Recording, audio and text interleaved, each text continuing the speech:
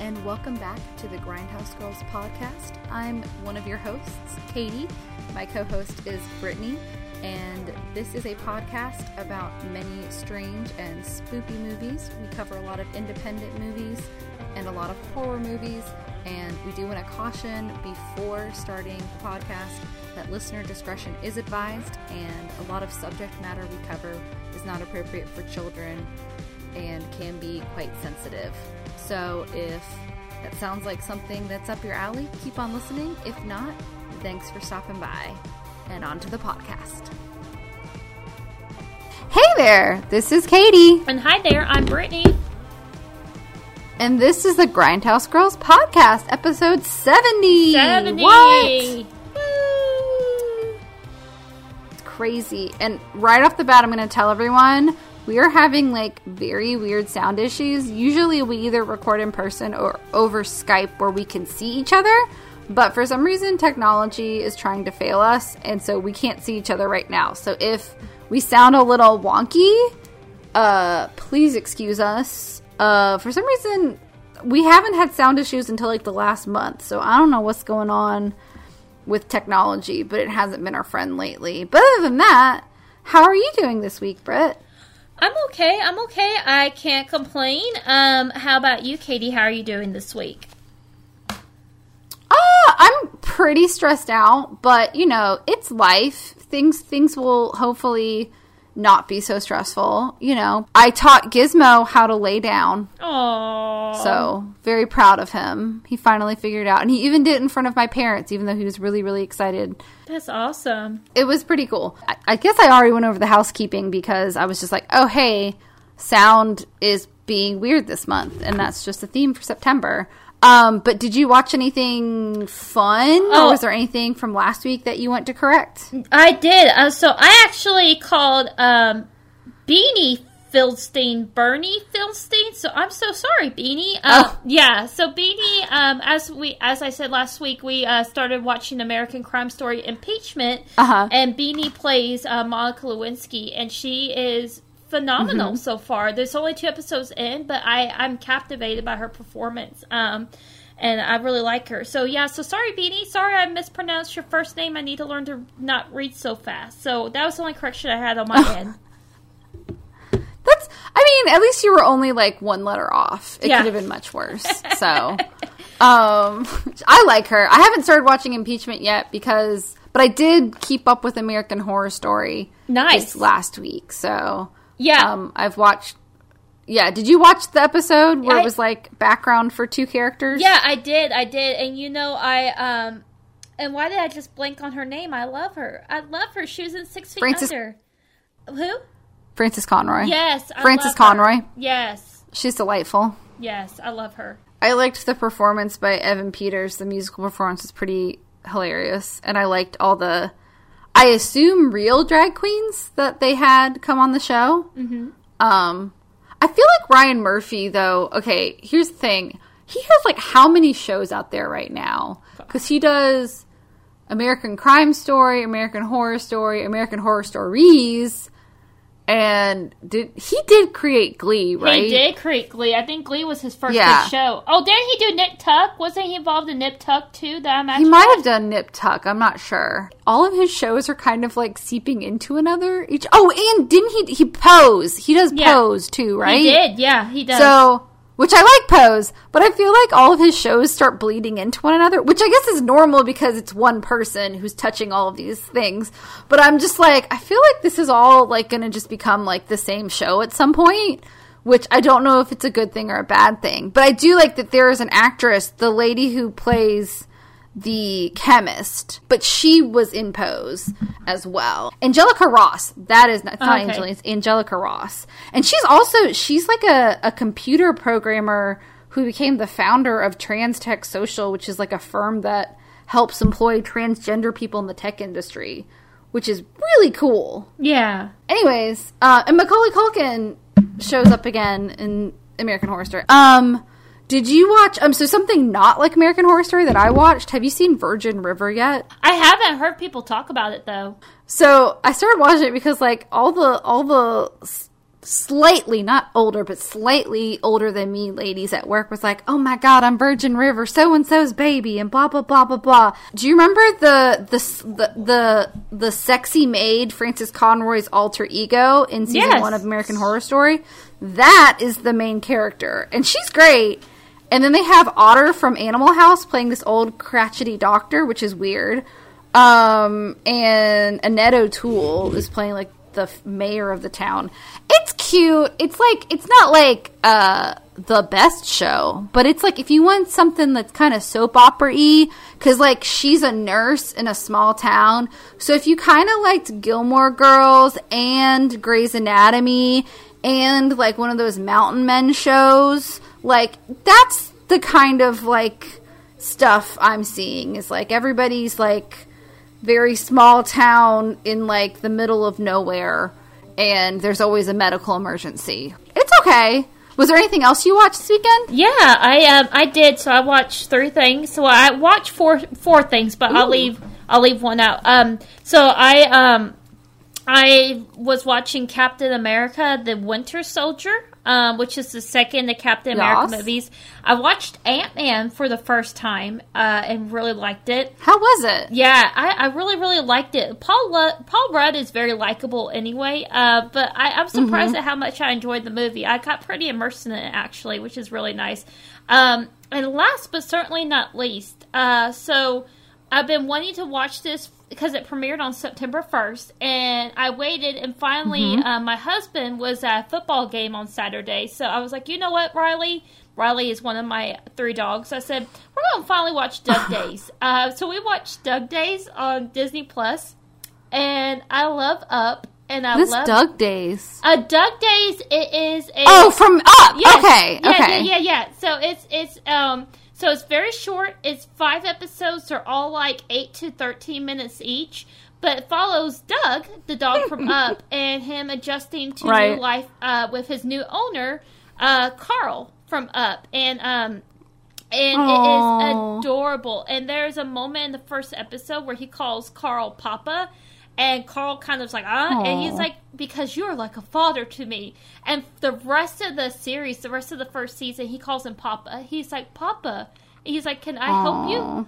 And it melts my heart because my, Katie knows my dog Mabel is very much a human trapped in a dog's body, but my dog Riley is 100% dog, and a lot of Doug's mannerisms remind me of Riley's mannerisms, so my heart just melts because now no thoughts, just vibes. Yeah, no thoughts, just vibe. I've always loved Doug, but now I love him even more because he reminds me of my pup. So yeah. What else did you watch? Anything else super fun that was pretty much it between that and the movie this week. Okay, so, like, I did watch a few things. Speaking of Disney Plus, I finally saw that Pepper Ann, which was one of my favorite cartoons as a kid, is on Disney Plus, and I love Pepper Ann. If I could find the pattern for her skirt, I would do a cosplay of Pepper Ann because I could rollerblade around, and it would be really fun. So I watched a couple episodes of that, and then I watched, When a Stranger Calls, the original one, and I really, really, really loved it, and I love it because, have you seen the original When a Stranger Calls? I think I did, but it's been literally years ago, and when I did, I was very young, so I don't remember a lot from it. It's really interesting because, like, everyone knows, like, the story of the babysitter, and the guy calls, and the call's coming from inside the house and all that stuff. Well, so I was under the impression that the whole movie was going to just be that. But no, like, the first third of the movie is that. And it comes to a conclusion, and then there's this whole middle part that's like a chase, like a cat and mouse game between a detective and the perpetrator of the beginning. And then the last third of the movie is that character, Carol Kane's character, as an adult grown up with children of her own, and she starts getting phone calls again. Like, so it comes full circle. So, but I really liked it, and Carol Kane is just like, she's so funny. Like, she recently, I think, probably the thing people know her for now is the Unbreakable Kimmy Schmidt. She plays the crazy landlady. But she also has been in recently, which she made me bawl my eyes out because she was in, shit. The Nazi hunters. I was like, Nazi killing? Nazi hunting. The Hunters, she played a character in Hunters, and she had a really, really great episode where I just bawled my eyes out about what was going on with her character. So she's just one of those people that she can be so funny and so serious. Speaking of, like, this isn't what we watched, but did you hear that Norm Macdonald passed away? I did, and you know, I thought it was a joke. I'm not saying it's the best movie in the world, but I loved Dr. Dolittle when I was a kid, and I loved Lucky the dog. So I watched that movie a lot as a kid too, the Eddie Murphy version. Yes. Norm Macdonald, like, always came into, like, my favorite shows. He, of course, also guest voiced on The Fairy Godparents several times. Oh, yeah. And he would show up time to time in my favorite TV shows. And, like, it's just so sad. He was, like, privately fighting cancer for, like, 10 years, and he never, like, told anyone about it. And so, like, I honestly thought it was a joke, because I thought, of all people, Norm Macdonald would be the person to joke, like, I died, just kidding. But I was like, oh, no, it's not a fucking joke. Shit. That made me really sad. Yeah. So between that and last week's loss, I'm just like, it's been a rough week for our favorite actors. But thank you, Norm Macdonald, for making us laugh. But other than that, I also saw that Drag Me to Hell is finally streaming again. Oh, nice. So I watched that. And I really liked it. It was really, really funny. And you funny, bitch. But also, like, yeah, also fucking insane. And I was like, I mean, if you've seen it, you know. If not, close your ears for a couple seconds. But the ending is, like, so interesting because, like, I hate it for that character.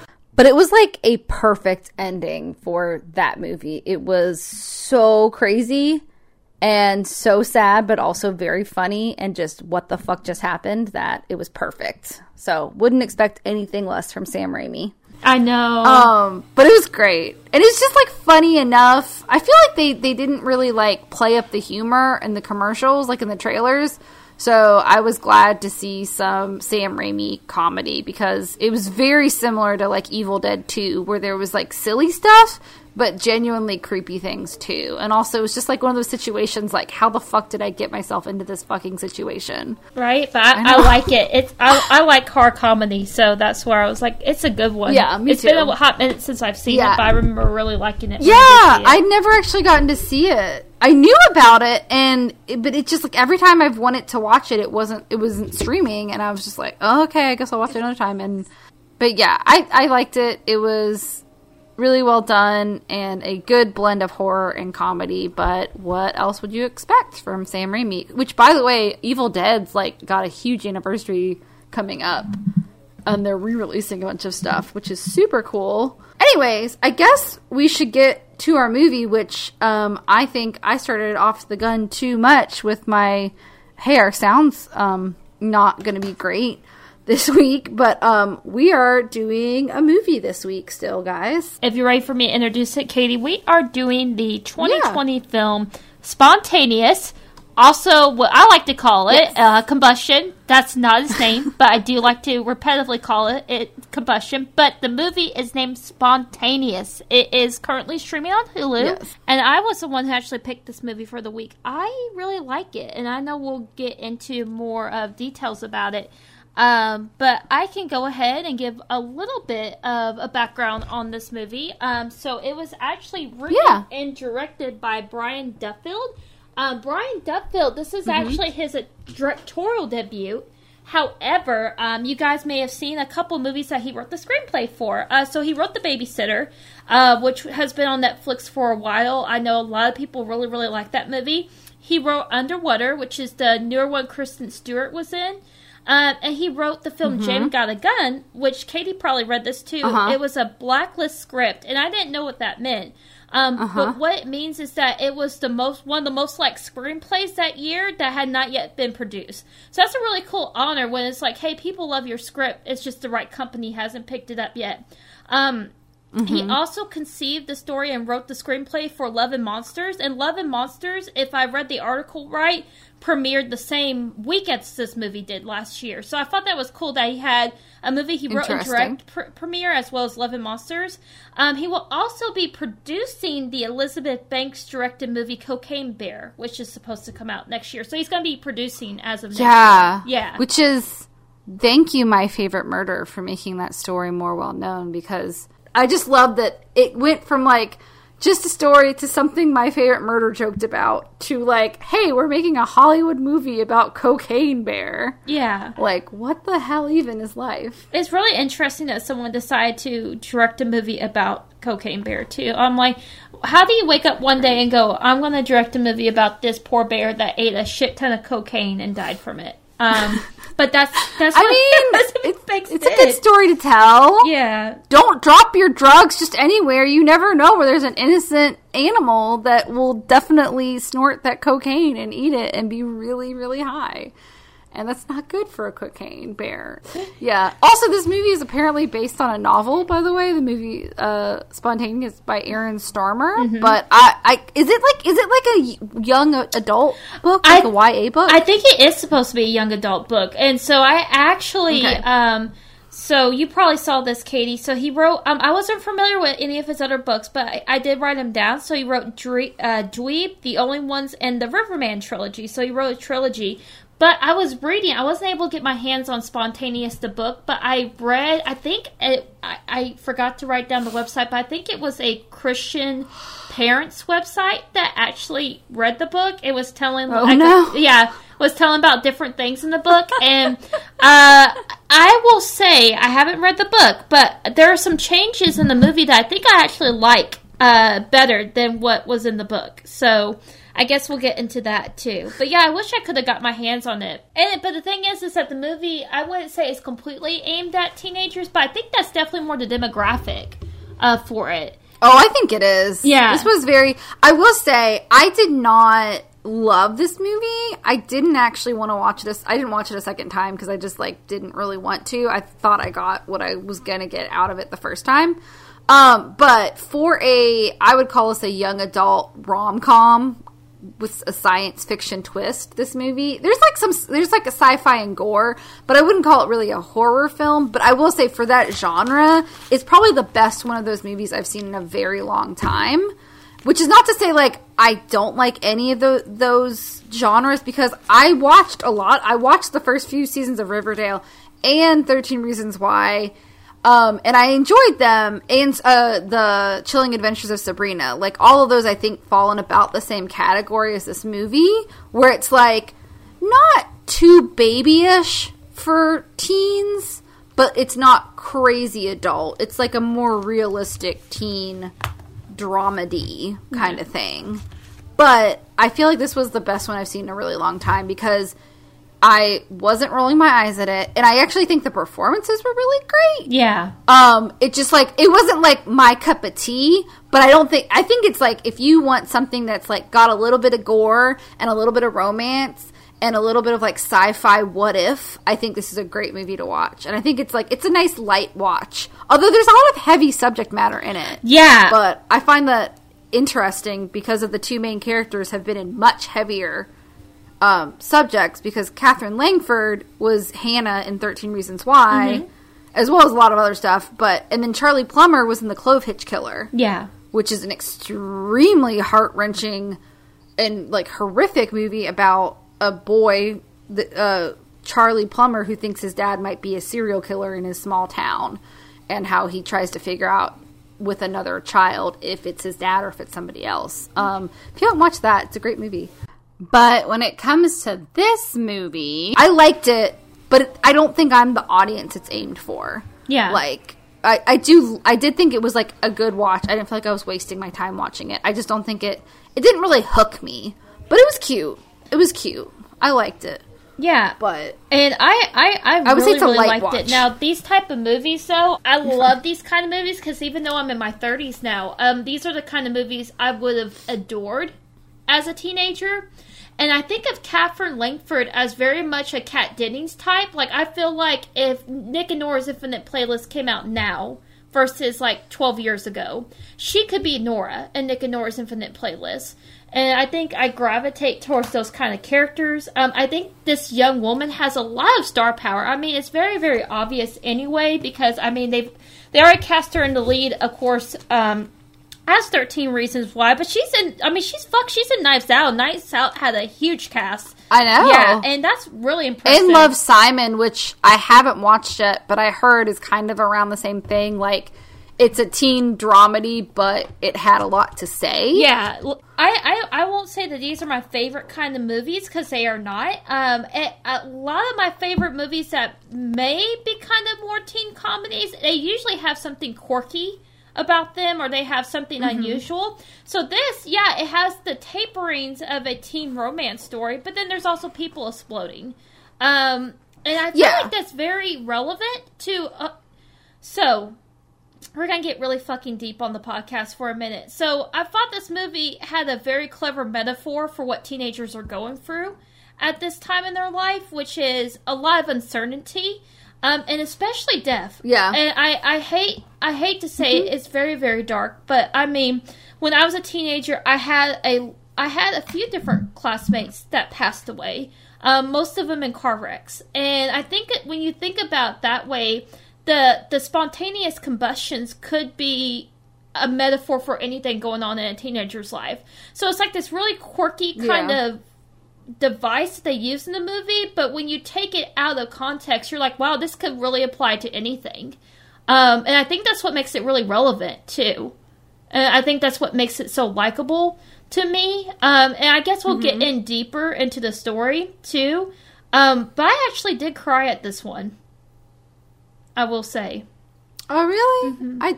It didn't touch me that deep. Probably not the part, honestly. Probably not the part you think I cried at. But I did cry. Okay. Yeah, and I know we'll get to it. But it's fine. Yeah. Yeah, I do think it's weird, because I know this book was probably written way before the Panorama last year, and this year still. But I feel like it was pretty relevant, because I was like, yeah, this is kind of what happens when, like, crazy stuff happens like this. Yeah. It wasn't so far out of the realm of possibilities. Like, except for people exploding. That probably wouldn't happen. But, like, someone, like, a isolated group of people getting a deadly disease, and they isolate them all, it seemed pretty realistic, like, to how the situation would be handled. In most cases, there were a couple things that I was like, that doesn't fly. But mostly it was pretty... Like, I feel like it was, like, I was like, how did they know, like, that all these teens would be going through this isolation? And it's so lonely to be isolated like that. Even if you're isolated in a group, it's still lonely. So, yeah, I thought it was weird that the movie came out in 2020, but it was probably filmed much earlier than that. So yeah, it was. Interesting. So I was reading an interview with Brian Duffield, and he said it was kind of eerie in a way, because they had filmed all this before the pandemic, and he's like, and then it was released during the height of the pandemic. I mean, arguably we're still in the height of the pandemic, but he's like, there's all these things about the CDC and stuff, and he goes, and now I look back and I'm like, well, that's wrong. But he's like, it's still, he's like, it's still really interesting. And he said it felt like it became even more relevant just because there is that isolation and them taking the teens. And I guess not being able to do the things you love in the same way, because their lives are literally turned upside down, which is, I don't know. But also, I think it made it work because the main message, and I don't think this is spoiling a whole lot of stuff, but the main message is live life while you have it. Yeah. And don't be afraid to take, safe risks. Like, don't jump off a cliff. But, like, if you like somebody, don't be afraid to go that extra step and just tell them, because you never know what could happen. And there's nothing worse than, a desire untested, Yeah. Whether it's love or I want to try to be a tightrope walker. Like, if you never tried, you'll never know. And so I thought that was, like, it's a nice message. I think it's because it's a little dark, but it's got a pretty hopeful message. I think most teens would be fine watching this. I don't think it would, like, disturb any teens, you know? Like, 13 Reasons Why, you have to tread carefully. Yeah. Because there are parts that the message is confusing, and there are parts that it's really clear. And again, I stopped watching after 2 seasons because it was like, it was walking far away from where it started, and I was like, I don't really just want to watch a teen drama. I wanted to watch this single story unfold because I found it interesting. Yeah. But this movie, like, at least, like, even though they got dark, they, like, kept it hopeful enough that it was like, yeah, life sucks, but, you know, you just gotta keep on keeping on. And that sounds like a terrible thing to say, but that's kind of just life. Yeah. And it's okay. And that's what I read. Right. I read someone said that this movie, they were like, be warned, this movie glorifies death. And I don't feel that way because I think it's arguable with 13 Reasons Why that it does kind of glorify, because it's like, oh, we treated Hannah so bad. And it's not as simple as that, but in the lamest terms, it is. Right. There's a couple episodes where I was like, are we glorifying this? Because I don't think we should. Exactly. And then, like, the next episode, it would be different, but I can see a young mind seeing that and being like, oh, see? Yeah. You know, exactly. It's dangerous sometimes. And this movie doesn't do that. That's why it's parents' jobs to do that. Yeah. I don't think this movie, like, to me, is totally appropriate for teenagers. Probably not younger than teenagers because it's pretty gory, but I think most teens would be fine watching this movie and would understand it and understand the message. It's pretty clear. It doesn't give you a lot of things to think about because it pretty much just tells you the message because there is an inner monologue the whole time. Yeah, exactly. But I think it serves this movie well. They do it interestingly too because sometimes they switch who's doing the inner monologue and they'll like switch and do like they do an interesting thing with showing like backstory stuff. So it's interesting. Yeah. So I recommend it if you want something a little dark but not too crazy dark. Yes. I think this is a great choice. Are we ready to get into spoilers? I am. I will say real quick. So I'll make it very quick and very fun. So scientifically, because I always heard of spontaneous human combustions, and I'm just like, is this a legit thing? My understanding is that there's never been one caught on film, and that it's not really something it's not really something that we know happens. Is that what people think can happen? And usually this idea of spontaneous combustion is from the Victorian era.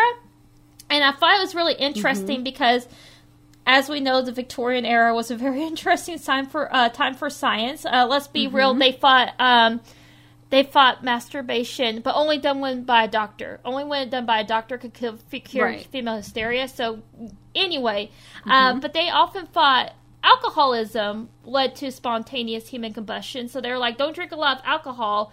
And people that were victims of what they thought were spontaneous combustion were usually elderly women who were alcoholics. I just thought that was really sad, but also kind of hysterical. Well, and also, I thought this was interesting because the general spontaneous combustion is always like people catching fire. Yeah. But this movie, they just explode. So I was like, okay, that's different. That's not really what spontaneous combustion is in the lexicon. But I guess like they're just like, oh, it's spontaneous explosion. It's just spontaneous. Yeah. I mean, I guess, honestly, they could have probably just had people just drop dead spontaneously with no explanation and had the same plot line. It just wouldn't have been as gory or as, like, interesting. But with that, I guess I'm going to let you start a bit, Britt, but we're going to get into synopsis and spoilers and all that stuff, right? Yeah, exactly. So, again, we are doing the movie Spontaneous. Again, it's on Hulu. Mara Carlisle is just another senior in high school in a small suburban town. That is until her classmates start exploding. Along with her best friend, Tess, and her new love interest, Dylan, the teenagers start to realize that when tomorrow isn't promised, it may be best to just be a little spontaneous. Ha! Oh, that's cute. Yeah. I like that. So, but yes, we will go ahead. We will get into Spontaneous. So 3, 2, 1, you guys are officially in spoiler territory. If you don't want to be here, please skip ahead or watch Spontaneous on Hulu or Paramount Plus. And then check back. So basically the movie opens up and Mara is sitting in, I think, calculus class when the girl in front of her just explodes. Mara looks away for a second. She looks back. The girl's gone. And her name was Caitlin Ogden. They describe her as cute and airy. And so afterwards, because it's complete fucking chaos, as you would imagine when someone explodes, the whole class is taken to the police station. And I think this scene is really, really cute because they're talking about what it was like and who saw it. And, of course, Mara hadn't seen it. She looked away. And there's a guy who we'll learn more about later, but he compares it to a Cronenberg movie. I'm like, oh, right there. Like, how could you not like it? Yeah. So Mara realizes very quickly that the police contained them to make sure it didn't happen again. So Mara's kind of a little bit smarter, a little bit more wittier, and she's like, yeah, the reason they're containing us is because they have suspicions it will happen again. Our parents pick her up, and I like it. They seem supportive. I really like her parents in this movie. Which her parents are played by Ron Hubble, who does a lot of voice work. He's been on Bob's Burgers, Big Mouth, Children's Hospital, which is not a cartoon, and The League, who plays Mara's dad. And this was so funny. Piper Perabo, who's the girl from Coyote Ugly, but she's also been doing other stuff. I just didn't realize she was in The Prestige, she was in Looper, and she was most recently in the newest Penny Dreadful series, City of Angels. And her mom's name is Angela. Her dad's name is Charlie. Because we already mentioned Catherine Langford plays Mara, and Dylan is played by Charlie Plummer. I also love that Tess is her best friend, played by Haley Law, because Haley Law plays Valerie on Riverdale. Riverside. And she honestly is like one of the better actors on that show. And so I was like, I'm glad she's getting roles. Oh, this is nice to see her. And I think she's a very, like, nice best friend, like a very, like, supportive best friend. So Mara has a good support system with her parents and her best friend. Yeah, and I do like that, too. And Tess is a really cool character. I really like Tess in this movie. But Mara goes up to her room. She's smoking some pot, and she gets a text from an unknown caller saying that they have a crush on her. And she's like, "Please don't send me a dick pic." And they sent a picture of Richard Nixon, and then they were like, "Sorry, it's crooked." And it's pretty good. I love it. I'm still not that clever, so I thought it was funny. I would be amused by it too. But I'm always like, are teenagers really this clever, or was I just not that clever as a teenager? I don't know. So, man, I don't know either. But I do feel like there's a lot of like, we're super cool teens kind of going on. Like, that's maybe why, like, I'm like, I like these characters, or I'm like, are they really that smooth? Because I feel like they were not that smooth when we were kids. No. I feel like this is an adult writing this. But it's cute. But it's kind of sad because they go to Caitlin's funeral, and this one guy keeps going like, I was going to ask her to prom, and then it escalates to like, we were going to prom together. I'm like, oh, of course.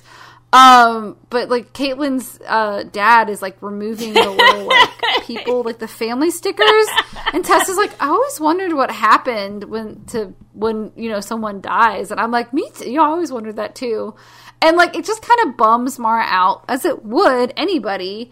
And she goes to the local drug dealing twins, Jenna and Joe, played by Leanne McNeil and Clive Holloway. They're pretty funny, actually. Yeah. I don't really know what else they've been in, but I thought they were hilarious. And like she decides to take mushrooms for the first time ever in their favorite diner spot, and she and Tess are just hanging out, and like she just like puts these mushrooms in hot water. And I feel like you're either supposed to drink it as a tea, like steep it, or you're supposed to eat them. I didn't know. I don't think you could like eat them in a tea. Like, but she just kind of like swallows them whole with a tea. And Dylan comes up to her, and he admits he was the anonymous dick pic sender. And Mara's starting to like trip, and so she's like, "Oh my god." And Tess is just kind of, like, making fun of her. And she's like, come to the bathroom with me. And he's like, what? And Tess is like, oh, she just wants you to hold her hair back while she pukes. And she does. She starts puking her guts out. And they do this interesting thing where, like, every time she throws up, they change scenery. So you can tell that they're spending, like, they're going to a lot of different places throughout the evening and spending a lot of time together. Because she's disoriented because she's high. And it kind of switches to Dylan kind of telling her why he had a crush on her for such a long time, and how, like, he, like, saw her in class, and she said something funny, and then she punched a guy in the face, or she didn't punch him in the face, but somebody, like, tried to put his arm around her, and she, like, threw a drink on him or something, and then, like, he finally, like, gave her his number, and she never called him, and so, like, and he's like, it just never seemed like the right timing, and then, like, when you said the thing about it might happen again, I was just like, why the fuck not? Why wouldn't I tell her? I might as well try, even if I only have a limited time. And that's what I like. It's kind of nice. He says, I may be wasting my entire life on a year that never comes. And I'm like, yeah, that's really fucking sad when you think about it, because not to go down a rabbit hole, but yeah, when you think about it, you're always looking forward to the next thing, not knowing, like, you know, and I guess it puts it in perspective. I really, really like that part. And he does get out the courage to essentially ask her to homecoming. And you also find out that there's a rumor that his dad died by a bunch of shit falling on him, and that's not true. It was his dad had a heart attack. Which is... He just happened to be a farmer. Yeah, he happened to be a farmer. And that's what Mara's like, well, shit, I gotta go to homecoming with you now. Yeah. Yeah. And so they go to homecoming together, and there's this cute moment where the football players line up, and it spells out, like, we love Cox. And they're kind of talking, and they're having this really cute moment. And then one of the guys explodes. So the second combustion happens. What I like about it is that they do memorialize the teenagers, but only for a brief second. So it's almost like they're not her friends, they're her classmates. And even though they're not her close friends, she still recognizes the good in them. So she's like, Perry Love was like air conditioning, and then he was news. But this news sparks off like this thing where these conservatives are calling it, like, I don't want to say conservatives, I guess like, what's the word I'm looking for, Katie? Like Westboro Baptist Church kind of people. Thank you, yes. Like protesters. Yes. And so they start to call this the Covington curse. And I love this. So they're having a memorial service for Perry. And his football team is up there. And they're like, when our bro came out as gay, we were super supportive. And Mara's like, I didn't know he was gay. And Tess is like, really?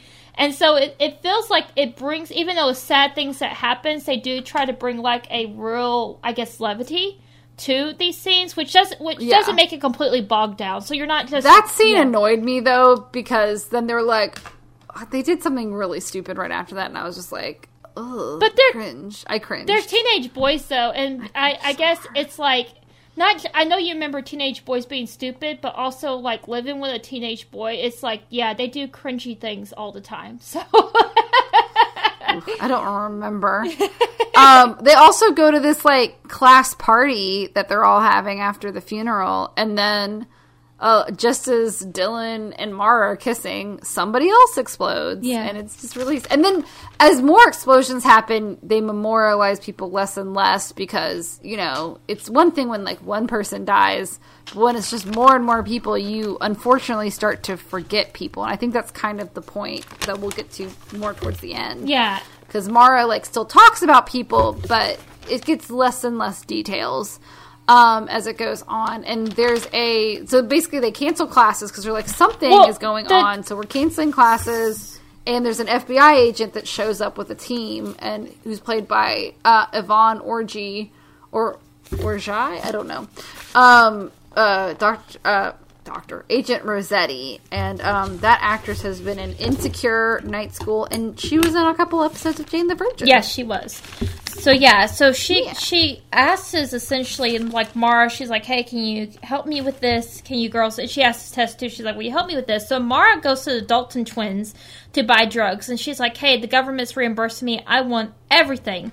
And so on the way, because they're like, maybe it's drugs. Maybe that makes sense because they don't know. Yeah, they don't know exactly what the fuck is going on. Like they're asking the kids all these personal questions because they're just trying to latch onto some idea of what could be happening. So she goes with them. And I love there's one kid that's like crazy conspiracy theorist, but he's like, I always knew I was right. And then there's this one person named Becky, who's played by Marlo Percival, who identifies as he, him, but I think the character of Becky is either supposed to be non-binary or female. But I checked their Instagram because I just want to be respectful. But I love Becky because Becky's like super hostile. Yeah, and I love it. And I love Becky's one of my favorite parts. I think my favorite character, and I didn't want to get his name wrong. I think it's Cole. Is it Cole? That's the kind of the kid that's like Cole wants to talk to his lawyer. Did I imagine that? Yeah, that's a conspiracy theorist. Yeah. Where he's like super like. He's like not hostile like Becky is. Becky's just like angry, and they're like, "You seem hostile," and Becky's like, "Yeah, of course I'm fucking hostile." Like, what the fuck is wrong with you people? It's great. Yeah. But yeah, so they ask Mara to go buy some drugs. Yeah. And they're like, "It's anonymous. Just bring us the drugs. Like, we don't have to know who your source is." Yeah, exactly. And so they're on the way to go get them, and like, Joe explodes, and it's like. It happens. Oh, it's awful because they're driving so quick. It happens right in front of his twin sister's eyes. So they are struggling to get control of the car because he was driving the car, and then Jenna just explodes, and then the car wrecks, of course, because Mara's in the back seat. And it's just an awful thing. And you know, because earlier in the movie, Mara kind of admits she's like, "I wish I could have seen Caitlin explode." And then in the aftermath, she's talking to Dylan, and Dylan was like, what was it like? And she's like, it was fucking awful. Like, she essentially got what she wanted, and she realized as soon as she didn't want it anymore. It's really sad, because, like, Mara's, like, not hurt really badly from the wreck, but she's emotionally really upset. And Dylan, like, I guess she had called Dylan or something, and he shows up, and she's, like, washing blood off herself in the creek nearby, and then all of a sudden it gets all ET, and all these people in hazmat suits come, and they take all the seniors to a hazmat facility, and that's when we get Becky and Cole like being all hostile, and they're trying everything. They're like they're giving them pills, they're asking them all these super personal questions because they're just trying to fix it, and they're all basically like the boy in the plastic bubble. And it's kind of sweet because, like, Mara and Dylan end up next to each other, and they kind of scoot their beds together, but they've got a little plastic sheet between each other, and they start, like, just kind of pillow talking. And it's sweet. It's cute. Yeah, it is. It's really sweet. And there's, like, this little music montage of, like, the kids trying to... They basically, and I thought this was a really interesting part, so before this, like, a government agent shows them this, like, really fucking stupid animated short, and they're like, we're thinking about you, we're doing everything we can, and our thoughts and prayers are with you, and they're like, we don't want your fucking thoughts and prayers, like, we want answers, and we want help, and I was even thinking about that in the age of social media. It's very easy to go, oh, you know, you have my thoughts and prayers, and now it's said so much that it doesn't really have the same effect, even though the idea behind it is nice. It doesn't really have the same effect. Yes. And BoJack Horseman even has an episode about that, but that's besides the point. So, but they do this musical montage, and these poor fucking kids are just doing things like playing cards, and, like, one explodes. And then they're, like, sleeping at night, and one just explodes in their bed. And so I could imagine, even though it's funny, it's like this really uplifting, like, bye-bye happiness song. It's like... all these awful things happen to these poor kids, but they do start to patent what they call the snooze button, and it's supposed to essentially snooze like the whatever it is that makes the kids explode. So they do release the kids because they do the smart thing, and they don't really totally explain it. Yeah, which is always the smart thing in sci-fi, because I feel like when you over-explain it, unless you're like Michael Crichton and you actually understand the science behind it, it gets like really like stupid. So I like that they're like, we don't know exactly what happened, but this is what we think is going on. I appreciate the lightheartedness that they took, but I was like, yeah, that's kind of what really happens when there's a pandemic or something like this, like that's new and you've never heard of it before. Yeah. But our three main characters, Mara, Dylan, and Tess, all get released because they think, oh, yep, y'all are cured. The snooze button's working. Definitely. Totally, guys. Yeah, because it's been... wink, wink. It's been a hot minute since anyone's exploded, which is another reason they let him go. So they're released, and Mara's parents obviously love her and miss her, so they decide to get her a CBD pin, which is like, they're trying to be the cool parents, because they're like, we know you smoke pot. And they also get her a Christmas tree, because understandably, the town's not really feeling festive, because so many of their senior class is dying. So they're like, well, the town's not decorated, but here's a Christmas tree. And so Mara decides to give a gift, air quotes, to Dylan, and she takes his virginity because he mentions earlier in the movie he's a virgin. And afterwards, he tells her they're reopening the school. So they do reopen the school, and they start to monitor the kids by doing things like taking their blood pressure. But Mara realizes again that because they're still there, they don't believe it's over. She's like, they know the snooze button isn't working. So... And also, the senior class is the only one allowed back in the school. Everyone else is, like, at the community center because they're, like, maybe the school's what caused it because it's the one thing they all have in common is they all went to school together. And Mara and Dylan, like, you know, they get closer and closer. She does this really sweet thing where she, like, he said he used to dance alone in the barn at home, and so she gets a barn, and she, like, puts 80s music on and Christmas lights for Valentine's Day. And he says, like, he tells her that he loves her, and she's like, oh, fuck, oh, shit, oh, wait, tell me later, okay? Like, I'm sorry, I wasn't prepared. Which is, like, you know, understandable, but he's come to terms with the inevitability of life ending much easier than she has. Yeah. And maybe it's because he experienced that with his dad. I don't know, but, like, she's more of, like, I do want to be with you, and I do want to be with you when we go to college, but she's still, like, not even ready to say I love you yet, because she's just not in that place yet. And she also, they're very much different sides of the same coin, so she's deflecting everything with this dark humor, and he's, like, accepting of the situation, and it's, like, almost like... I hate to say it, but it's like because he knows there's a possibility he could die at any moment. He's like, it's the weight's been lifted off his shoulders. Like he's taking the money he was saving up and he goes ahead and buys a car, which is an ice cream truck, because he's like, I thought it was funny. Like he buys, yeah. And although they call it a milk van on Wikipedia, and I was like, I thought it was an ice cream truck. I really thought it was an ice cream truck. Oh, it's a milk van. I'm going to call it an ice cream truck because.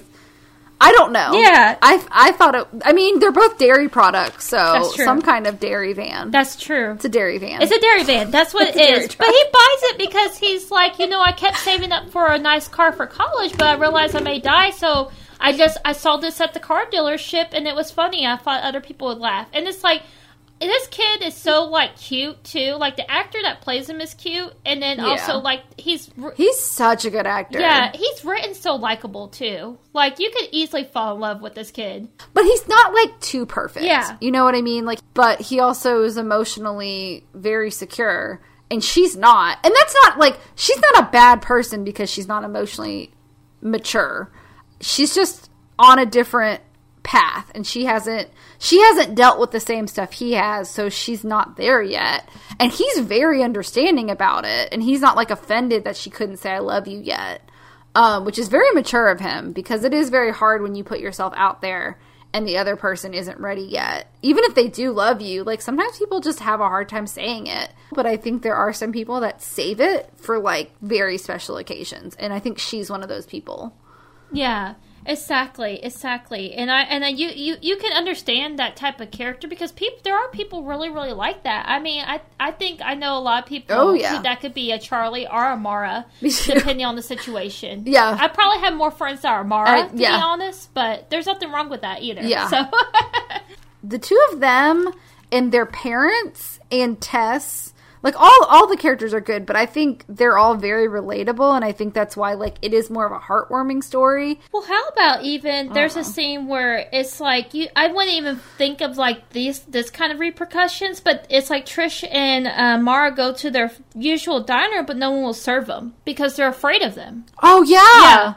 Because they're afraid that they're going to explode all over them. Yeah. And it's just so sad. Because I was like... And that's something, like... I'm sure a lot of people have, like, had that happen where people are just, like, scared of them. Because what we've... I think there's a movie a couple weeks ago we were talking about how, like, people unfortunately fear the unknown. Yeah. Even if they don't mean it in a hateful way.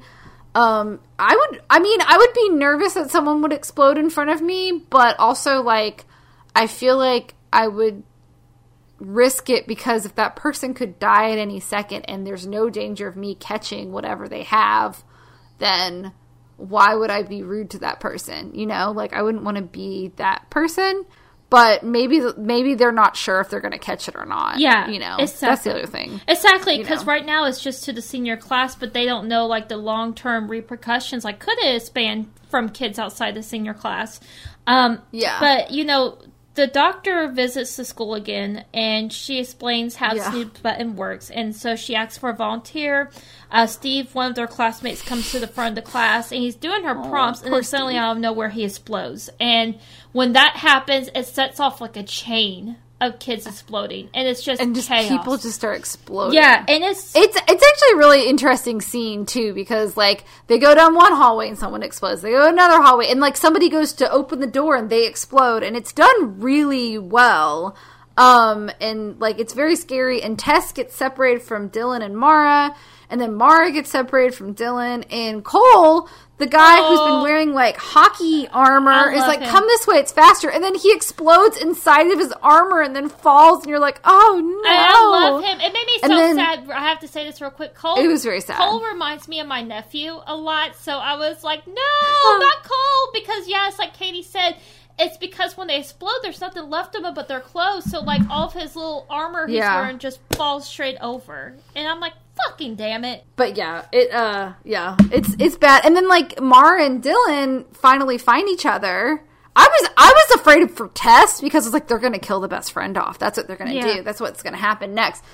But actually, I think this movie made a very smart choice, because Mara and Dylan find each other and they reunite, and Dylan like declares his love and is like, I'm so glad it wasn't you. And then you just see red, and the next shot is Mara walking through the street covered in blood and bleeding from her own forehead, and she's just like, yeah, Dylan's jawbone hit my forehead.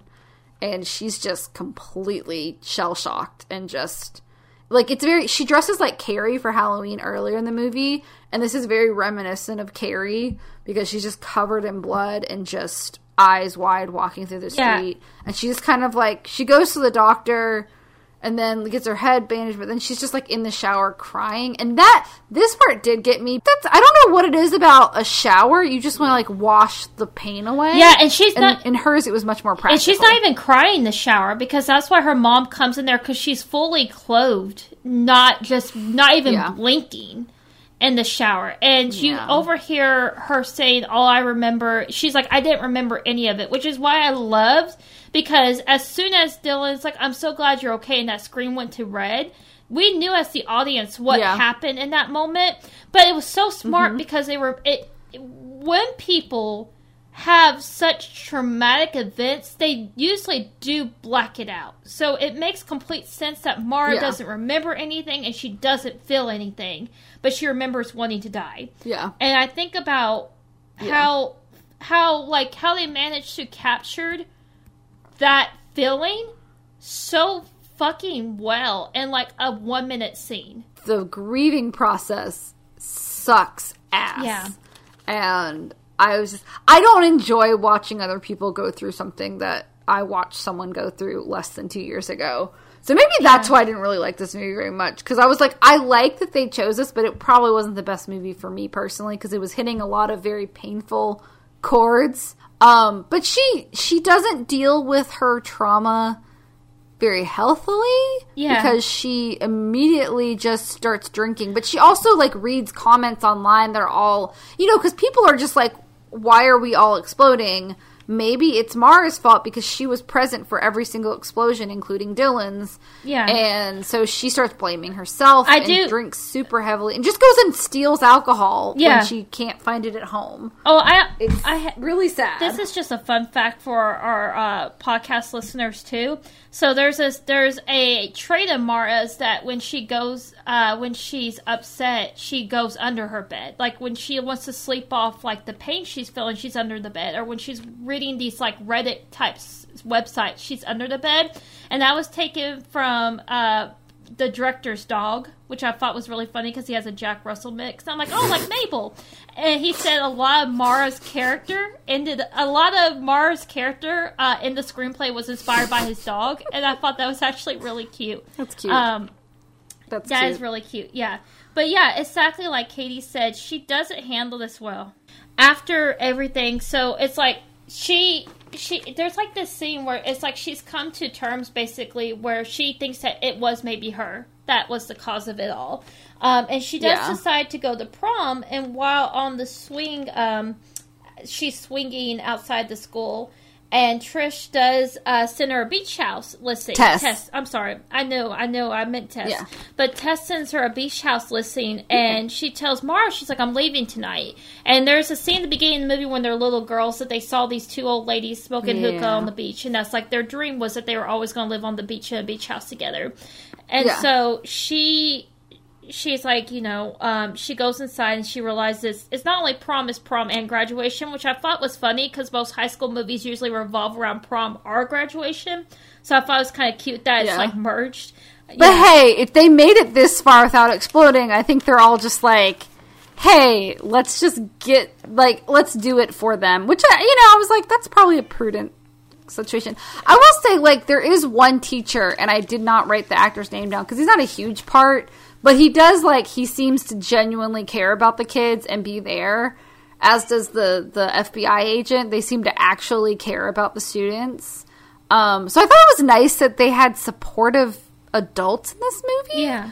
Which isn't always the case in these kinds of films. A lot of times the parents are, comic relief or just kind of stupid. And it's no, these people, actually have supportive parents and, adults, but they're going through something that no one's gone through before, and it's just, unimaginable. But I love it because she just so when she goes up to get her diploma, Mara's, she basically, grabs the mic and is like, I'm sorry, y'all, it's my fault. Obviously, I've done something terrible, and I'm the reason why everyone's exploding, and I'm so sorry. And then she literally, steals the mic back to mic drop, and I was like, yep, because that's what you do.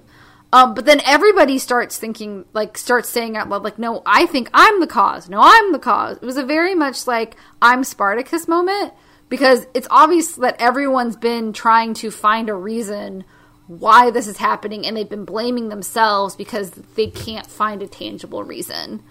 And it's she's starting to be oh, everyone thinks they're the problem, so maybe I'm not the problem. And their next scene is very sweet. Yeah. Because I'll let you talk about it more, but I just love that she goes to Dylan's grave, which it has the last what I think it says, it has the phrase from E.T. I'll be right here. Before. I'll be right here. And on his gravestone, which I was like, that's cute. But she goes to his grave and just kind of lays down depressed. And his mom just kind of I guess they were looking for her. And his mom was like, oh, I know where she'll be. And they have this really sweet heart-to-heart. And this part was very sweet. This is probably, one of my favorite parts. Yeah, this is the part I actually cried at.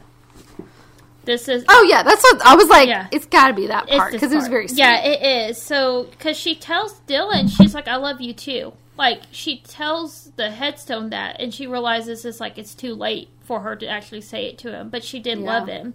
And so, Dylan... I thought Dylan's mom, I love her character. Even though we don't really get to know her very well outside the scene, it's she's the perfect maternal figure because she sees Mara laying down on the ground, and without hesitation she just lays down on the ground next to her and just looks at her in the face and has this very calming voice. And she tells her, she's like, yeah, he designed the headstone. And she's like, did you not think that did he tell you how we met? I was sick on shrooms and he held my hair. And she's like, yeah, he told me. She's like, did you think I was Bad News Bear? And she's like, no, I think you were sad. And it's everything that could signify Mara as a troubled teenager, his mom knew the root of it, which was she was sad about what happened and she didn't know how to handle her sadness. And so she tells Dylan's mom, she's like, I wish I would die. And Dylan's mom says this very poignant thing. She's like, well, that's just life sometimes.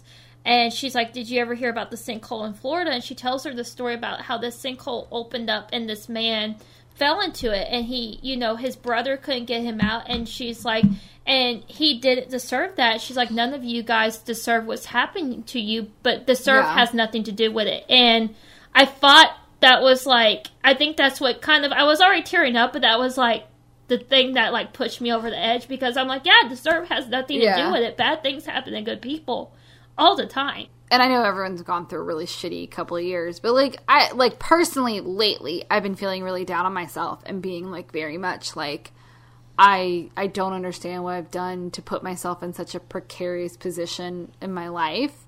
And that did kind of hit home with me, because I was like, you know what? Bad things happen to good people, and it's not fair, and you don't have to pretend that it's okay, but also, like, you can't just, like, stand still and let life pass you by either. And so I thought it was a very nice message. And I thought this actress was really good. And again, she only had, like one real scene, because you don't really meet her before that at all, I don't think. But I think she did a really good job with a really difficult monologue. Yeah, exactly. You know? And I think even the end of this scene just kind of broke my heart a little bit, because what I love about this movie is that there are some parts where you're like, okay, an adult wrote this, but Brian Duffield was also very much like, if I had a line of dialogue and a kid read it, one of the actors read it, they were like, no, this is not something a teenager would say. They would change it. And I like that, how he worked with the younger actors because of that. But I felt like this was something that would be a teenager. So Mara asked Dylan's mom, she's like, are you okay? And Dylan's mom just shakes her head no. Like, it's because she's not okay. But because she's a mother, she doesn't make it about herself. Because she cares about Mara. She's worried about Mara, even though, like, what's happening to herself. And I thought, and Mara doesn't know what to say because she's just a kid. But she just touches her shoulder and, like, kind of, like, pats her. And, like, they're there for each other. They don't really know what to say to make it better for each other, but they're still there for each other. And I love that scene. It's probably my favorite scene in the whole movie. So yeah, that was probably the best part. I will say this actress, by the way, her name is Sheila, Chelah, maybe it's Sheila Horstall, and she's been in a lot of like made-for-TV movies. It looks like Hallmarky movies, but she was also on Hell on Wheels, When Calls the Heart, which I think is a little bit of a Hallmark show, but still. And she's currently on Firefly Lane. Oh, and The Man in the High Castle. So I just want to shout her out because she doesn't have a big part, but I think it really brings home the message of the show. And I was like, oh, this was lovely. Thank you for that scene. It was very touching. Yeah. And honestly, so Mara like goes home and like apologizes to her parents and sobers up, and she just starts kind of talking about how like, so they reformulated the snooze pill again, and they're telling us that we're cured as long as we take it, but maybe they're just trying to sell us pills for the rest of our life. I don't know. But she kind of like starts embracing life again, and she decides, you know, with everybody's blessing, to drive Dylan's dairy van to the beach house to be with Tess and to enjoy life. She kind of like talks about how like most disasters like this kind of devolve. She's like, it was very anticlimactic, but it happened. Yeah. And, you know, I think we're all cured, but are we? Who knows? And she just has... Okay, did you like this ending or not? Because I liked the monologue she said, but there was a lot of visuals that were very odd. I actually seemed very out of place. I thought the monologue was a little bit too on the nose. Like, I didn't think the whole monologue was bad, but I thought it was a little too on the nose. And some of the visuals, like, I think they were done for comedic relief, but I didn't like them as much. Like, because, of course, like, the monkey on the typewriter references their conversation in the cafe, but then there's, like, a dinosaur that the meteor hits the earth, and it's like, oh, that shit. Talks. Yeah, oh, shit. Or, oh, fuck. Yeah. But I was like, oh, okay. I did. I'll tell you my, and this actually goes in along with some trivia for this movie. So I have a friend who's a big Sufjan Stevens fan, and the movie ends with the song of 4th of July. So good. Yeah, and the repeating phrases, "We're all gonna die," which I thought that was the perfect ending song for the movie. I actually loved a lot of the musical choices for this movie, but I thought that was the perfect song to end this movie with. Because the album that the 4th of July is on is Carrie and Lowell, which actually was inspired by Stephen's mom passing away. Sufjan Stevens' mom passing away. That's what the whole album was inspired by. So, I mean, I felt like there was a lot of homework that went into this. And I did like the ending. Like I said, I just thought the monologue was a little bit too on the nose, but I did ultimately like the movie's ending, yes. It was like a little bit on the nose, but like at least it like was a positive ending, I guess. And she was so depressed. Oh, we forgot to mention at some point she's drunk and runs into the FBI agent and throws a whiskey bottle, like tossing it to her, and accidentally breaks her window. And they're like, but yeah, the ending, there's all these like weird cartoons going on, and she just keeps kind of repeating the message. But you know what? It's fine. Like, it's cute. It's an interesting movie. I think, like, again, this is definitely one of the best teen dramedies I've seen in a very long time. And I will say, like, you know, there's, like, movies like which I haven't watched all of these, because, again, like, I don't like dying kids movies because I lived it, and it just, I just feel like, as well-intentioned as it is, I just feel like it's cheap to make a drama and make a bunch of Hollywood money off, like, somebody dying of cancer or cystic fibrosis. And there's been all these movies, like, before the pandemic, where they were like, you know, these 2 kids have cystic fibrosis, but they've fallen in love. These 2 kids have terminal cancer, but they've fallen in love. And this movie did not seem, like, because, 1, it was a made-up disease, and 2, they weren't, like, overly dramatizing everything. It seemed way more realistic because the characters themselves were comedians. Like, they joked around like you do in a relationship. Like, I don't know, maybe just the relationships I'm into humor. So, like, that's the kind of relationship I generally like. And, like, so I feel like it made it more, like, lighthearted and realistic, even though it was dealing with traumatic stuff. It didn't seem like they were using trauma to sell tickets, if that makes sense, which is what I appreciated, because generally I see a sick kid movie and I'm like, yep, you are exploiting people's pain. I do not like you. I mean, maybe, I'm sure, like, some of them come from real experiences, but it's the Hollywood treatment of it that always kind of rubs me the wrong way. But this movie was, like, I think it helps that it wasn't a real disease, too, because I don't feel like they were using anybody's personal pain. It was more like, this is a metaphor for anyone going through this kind of life event. And then we all went through a pandemic, so who knew? Exactly. Right? I don't know. Exactly. Was there anything, like, what was your favorite parts of the movie, like your pros and your cons of the movie? I don't have, like, any, like, cons really. Like I said, the monologue to me was a little on the nose. I mean, it's not, so here's the thing, it's not a perfect movie by any means, but honestly, the movies that usually make me feel the most, that I really, really like, are not perfect movies. And that's where, when we get into this idea of film criticism, I feel like maybe a lot of people have the same opinions about certain movies, but you could also have a movie that may be a decent movie and someone else may really hate it or really like it. And for me, I probably really liked this movie because I just felt something when I watched it. So there wasn't anything that was just, like, glaringly bad to me. Like, I guess that's what I'm trying to say. I'm not saying this is a perfect film. This isn't like Casablanca. I was going to say, but like, there was some TV show. Oh, I know what it was. Schitt's Creek made me bawl my fucking eyes out because, spoilers for Schitt's Creek, but it's not really that much of a spoiler. In the last season, Alexis and Ted have this, like, beautiful breakup where, like, they still love each other, they still care about each other, but their lives are just taking them in different directions, and they're just both like Alexis, like, I'm proud of who we've become, and I'm proud that I was a part of who you've become, and you were a part of who I've become, and they kind of just have to go their separate ways.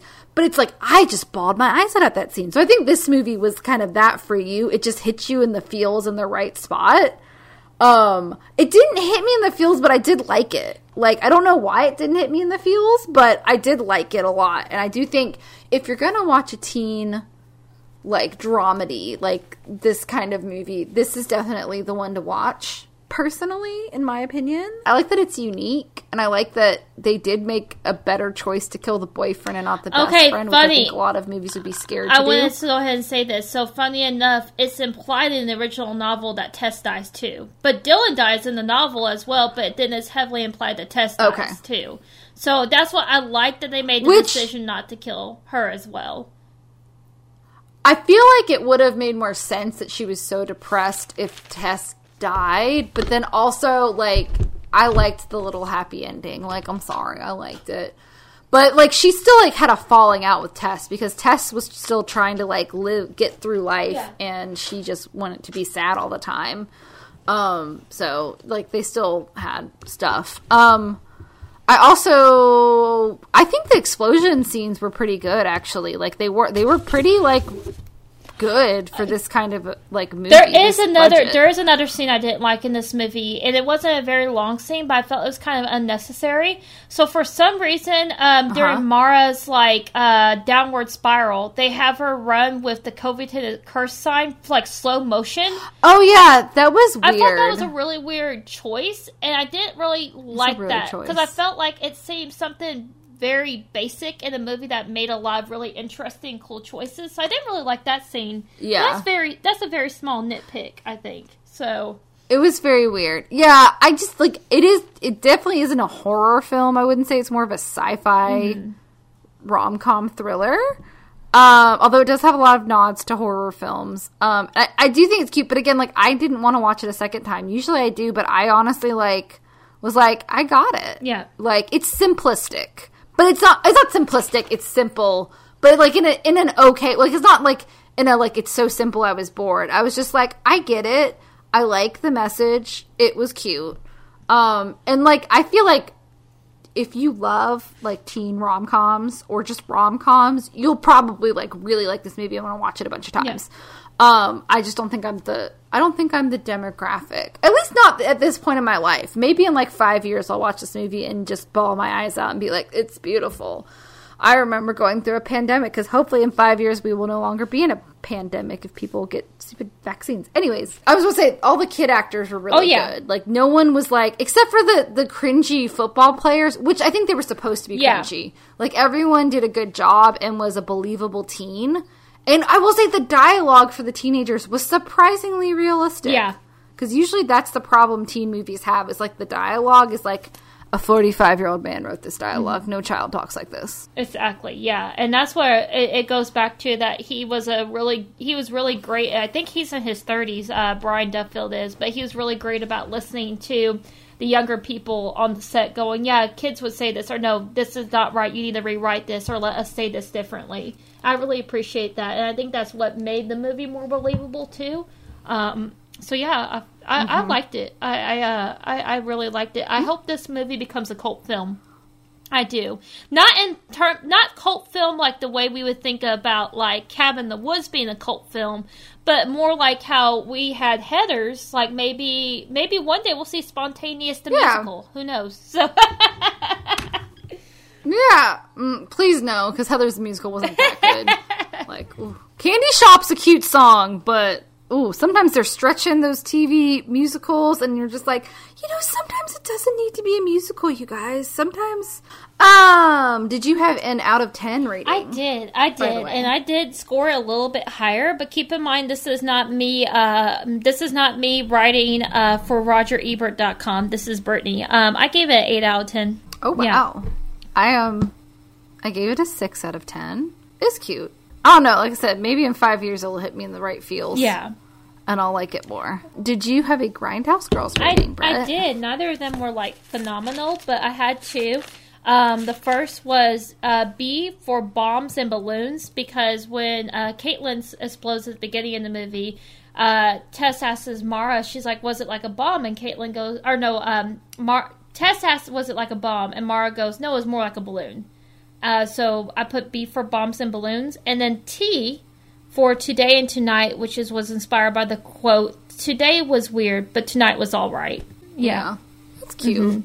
I did rated D for demolitions and dick pics. And my other one was rated N for not another teen spontaneous combustion. I like rated N. But with that being said, it's actually your turn. It's your turn to pick the movie for next week. It is my turn. It is definitely my turn. So, okay. So, here's the thing. Last week, we talked about what movie to do next. And both Britt and I had the new film Malignant on our list. And so, we were like, well, it would probably be better to do, like, the more spooky, scary movie at the end of September leading into Spooktober. So, we were like, okay, let's do Spontaneous first. And I was like, and so I'll pick Malignant next week because we both were like, oh, this looks interesting. Because the trailer is very interesting visually. So it got released on HBO Max and in theaters this week. And as we're recording this. And I have not spoiled it for myself at all. But all of the reviews I've seen, like the headlines have said like, I don't know what the fuck I just watched, but I enjoyed it. Or, this is so crazy, but I laughed the entire time. Or, oh my god, this movie's fucking crazy. So it sounds very entertaining, even if it's terrible. I love Red Letter Media, and I did not watch their whole review, but Mike Stuklasa quoted, "This movie is a movie with a story so stupid, weird, and confusing that even David Lynch understood it." Which I love David Lynch, but he is very roundabout and symbolic. So I'm kind of excited to do like a divisive, crazy movie, right? I don't know. And Britt, do you want to say that you've seen it already? Yeah. Because I almost watched it before, by the way. But then I was like, no, save it. I did watch it. It is, oh my god. It is fucking bonkers. It is bonkers. And there's a twist. I actually guessed a lot of the movie, which actually irritates my brother and my husband when I do this. I guessed a lot of the movie, but there was one thing I didn't guess, and it's probably the twist that people are going to be talking about for a while when they watch this movie. And it's fucking nuts, but it's fun. It's fun. So, yay! I will say that. That's like, I'm like, if it's amazingly brilliant and we can analyze the shit out of it, I'm here for it. If it's fucking crazy batshit and I can't tell if it's brilliant or stupid, I'm here for it. So I'm excited. So then that'll be the movie next week. And then we get to do Spooktober. So we are supposed to have a special guest for the beginning of Spooktober. Yes. Not going to jinx it, but we're going to have like a special guest. And we're going to do something that we've never done before. And we're very excited about. So stay tuned for that, guys. I can't wait. And I guess with that, unless you have anything else to add, we should start saying goodnight. Yes, I think that sums up everything. As always, guys, thanks again for spending some small part of your day with us, whether you're doing some chores around the house, maybe I don't know if anyone will listen to us while doing yoga, but if you do, nice downward facing dog position you're doing right there. It's just gonna be really fucking creepy if someone's actually doing that and listening to us at this point. Anyways, but thank you. That would scare the shit out of me. Just scare the shit out of them. I'd be like, oh god, they're here. They're everywhere. They're everywhere. But you know, if you're at the end of the day, congratulations, you made it for the day. If you're just starting your day, I hope it's a great one. Thanks again for all the likes, comments, subscribing. We appreciate every single one of you. We're a small podcast. We're still finding our footing. We've been doing this for a little over a year now, and we learn stuff every week. Every week is trial and error, and we're just excited that you're on this journey with us. And as always, I'm going to let Katie say what she wants to say, but we do look forward to seeing you same time, same Spoopy channel. And Katie, you got anything to add to that? Oh, yeah. I just want to say thank you. Take your vitamins. Get a vaccine. Wear a mask. Be careful. I mean, the thing is, like, right now, it is important to not let fear hold us back from living life. But also, do it carefully and safely. Like, if you want to go to a party, make sure everyone there is vaccinated. Or, like, if not, just wear a mask. Like, it's all good. I've gone back to wearing my mask at a lot of places, and It's fine. I've gotten cuter masks as time has gone by. By the way, Etsy has some really cute midsummer masks. They actually have one that's the pattern of the the tapestry at the beginning, and I'm like so close to buying it. So I could just complete my midsummer ensemble. Not planning on burning anyone alive though, guys. So all good. I thought that was cool. But just be careful, take care of one another, be kind, rewind, and make sure you guys keep watching some movies. Thanks for interacting. Our friend Dalton actually messaged me asking me if I had seen that yet, and they have kind of said what you said, Britt. So I'm excited. Thank you for the interaction. We love meeting new people. We love meeting new friends. And we're just happy you guys are here with us. Thank you for everything you do for us. And we hope that we can bring you guys just a little bit of joy in your day, or frustration if you disagree with our movie stuff, our movie opinions. That's fine. Y'all tell us. We're good. We're good. We don't care. It's all good. But yeah, so I guess with that, we are definitely going to say good night, or good day, or good morning. Whatever it is, just be safe out there, and we love you guys. Thank you. Thank you for being here. Yeah, we love you guys, and as always, thank you so much again. We love you guys, and stay spooky, y'all. Stay spooky, y'all. Have a good night, everybody. Good night, Brett. Good night, puppies and kitties, even though I can't see you tonight. Bye, everybody. Bye. The Grindhouse Girls podcast is a production by Katie Dale and Brittany Ray, and edited by Katie Dale. All music used is royalty free and will be in our annotations. If you have any questions, comments, suggestions, please contact us at grindhousegirlspod.com or visit our website at grindhousegirlspod.com. Thanks for listening. We'll see you soon.